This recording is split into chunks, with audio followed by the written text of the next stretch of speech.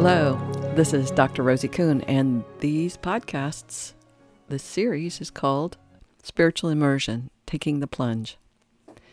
And the intention of these podcasts is to support and empower you to live into your truth, into your highest knowing, into your spiritual principles, into that which you know is true, though you may not be speaking it as true, and really walk in your talk as a spiritual being having a human experience. Now, a lot of times this brings us up to, confronts us, as they say in life coaching, they as in all of us. There's so many elements of life that's confronting us. We have a consensus view of reality that says things that are so contrary to spiritual principles. And so we're confronted with what's true. Why is that the way? Why are people saying that when they say something else? And sometimes we speak with forked tongues. In certain circumstances, we speak based on fear or on greed or selfishness or ego. And then in other contexts, we say, oh no, it's good. And I love everyone. And I'm very generous. And it's interesting. And it confronts our sense of reality. In fact, sometimes it creates a sense of insanity. Someday I think I'll write a book on insanity. And it's not the insanity that you find in mental health hospitals. It's the insanity that you experience when there's something that someone says out of one side of their mouth, and another something outside the other. That's confronting and conflicting, and it doesn't make sense. And not only other people, but also I do it. And you probably do it. But we don't know when we're doing it. We just know when other people are doing it to us, or they're doing it and we're the recipients in one form or another of that. So today I want to focus on that part of us that is responsible for saying one thing and doing another, and the degree to which that confronts and hurts other people, and the degree to which it's out of alignment with who we say we are and what we say we're about. And to talk about this then helps to support each of us to live into what is true as opposed to what we say is true. Two different things.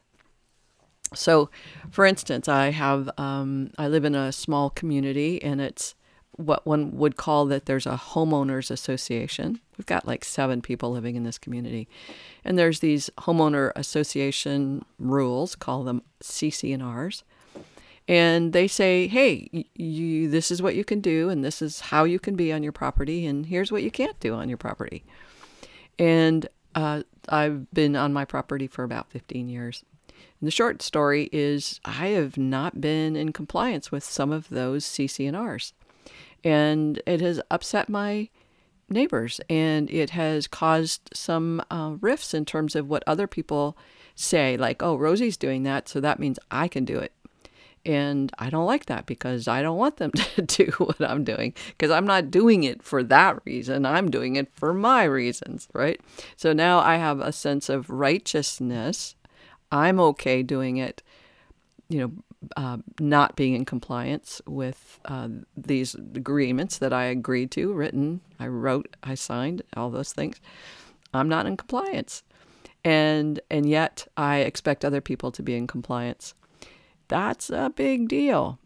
Now you find that not only in, homeowners associations, but you find that in marriages, or you find that in relationships with children and parents. We make agreements.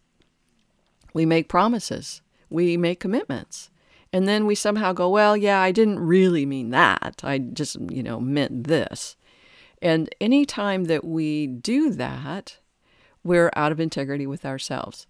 Now, does it mean that I can't break a promise? No, I can break a promise, but I have to be conscious of that and articulate that. So for instance, people who get married and they're anticipating and expecting a relationship that's going to fulfill them and be beneficial to all concerned. If it's not that, maybe it's a better thing to do is to break the commitment, but break it consciously break it, not covertly, secretively, but out in the open by having a conversation about it.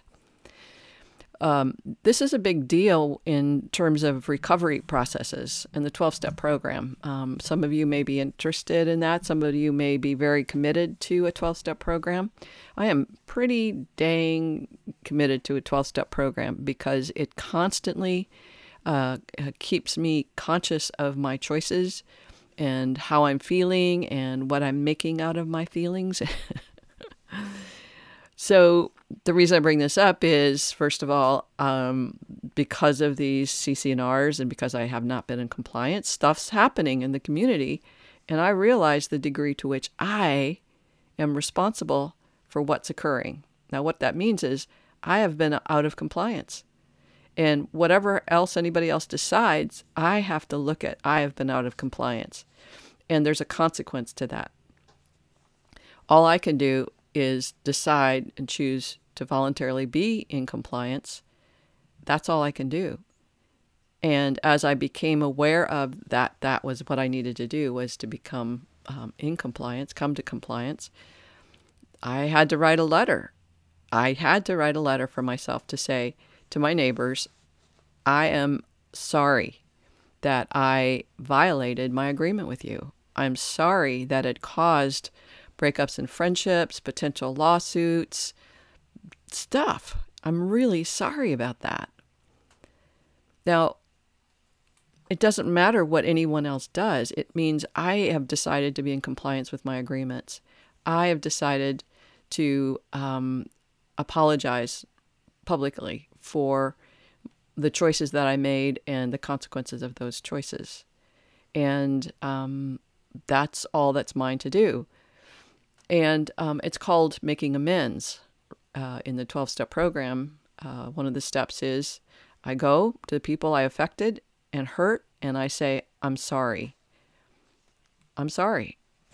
And they can accept my apology or not. That's up to them. But I get to a point, each of us gets to a point potentially where we say, I'm sorry. I was wrong. To make that choice based on my self-serving perspective. I'm laughing because we all do this. It's not like I'm the one who's doing this. Every single person on the planet most likely is somehow taking a self-righteous perspective, a self-righteous attitude that says, I can do this, but you can't. It's not okay for you, but it's okay for me. And any way that we're doing that, any way that I'm doing that, I need to be responsible for that. Now, this is that place of confronting our spiritual principles and living in this place of, okay, if I say this, now what? If I'm honoring my agreements and saying I'm sorry that I broke my agreements, I'm coming into compliance now. That's all I can do. I don't know what the future will bring. I don't know what they'll do. I don't know anything. And this is true for anyone who talks to parents, friends, whoever they hurt because of their addictions. They have there's no attachment to the outcome. It's just, this is what they choose to do, is to honor the individual and themselves by saying, I was wrong. Please forgive me. Thank you. I love you. And that's it. So that's a big deal. And the intrinsic reward is coming into agreement and honoring and coming into alliance and coming into alignment with yourself in that. And that might be as good as it gets. You know, it's not as if the world is going to turn on its axis because you admitted that you were taking self-righteous perspective, that you were holding onto your rightness and your right to do things over your agreement to honor yourself and other people in relationship. It's a big be with. And so you'll find that as I'm doing these podcasts, that there'll be a lot of my own personal lessons here that keep coming up, because they keep teaching me that even though I'm wherever I am, here I am again in another lesson. So the bottom line here is if you're in a spiritual immersion process, we're all in a spiritual immersion process, if you're intentionally, consciously engaged in this practice of immersing yourself in your spiritual principles and in this self-discovery, there'll be places where they're really uncomfortable. And you have to be with yourself in terms of, am I needing to be right and then be in might, if you will, might over a relationship, or am I willing to honor my agreements and say, yeah, I'm out of compliance, and I'm I can self-justify all I want to, but I'm out of compliance, and then articulate that to whatever degree to the people that you're out of compliance with, you're out of agreement with, and that includes yourself. And this is probably the hardest thing, is for people to admit to themselves that they're out of compliance with their agreements. They're out of compliance with their talk. They're not walking their talk. They're just expecting other people to walk their talk. So this is me. I do that myself, and I have to continually be mindful of how I'm doing it and stay as clear and clean as I can in knowing that and working to be less that. All right. I think that's it for now. If you'd like to leave me some questions or feedback, you can email me at rosie@theparadigmshifts.com. My website is theparadigmshifts.com, and you can go there to find books, blogs, videos, information about coaching with me or coach training.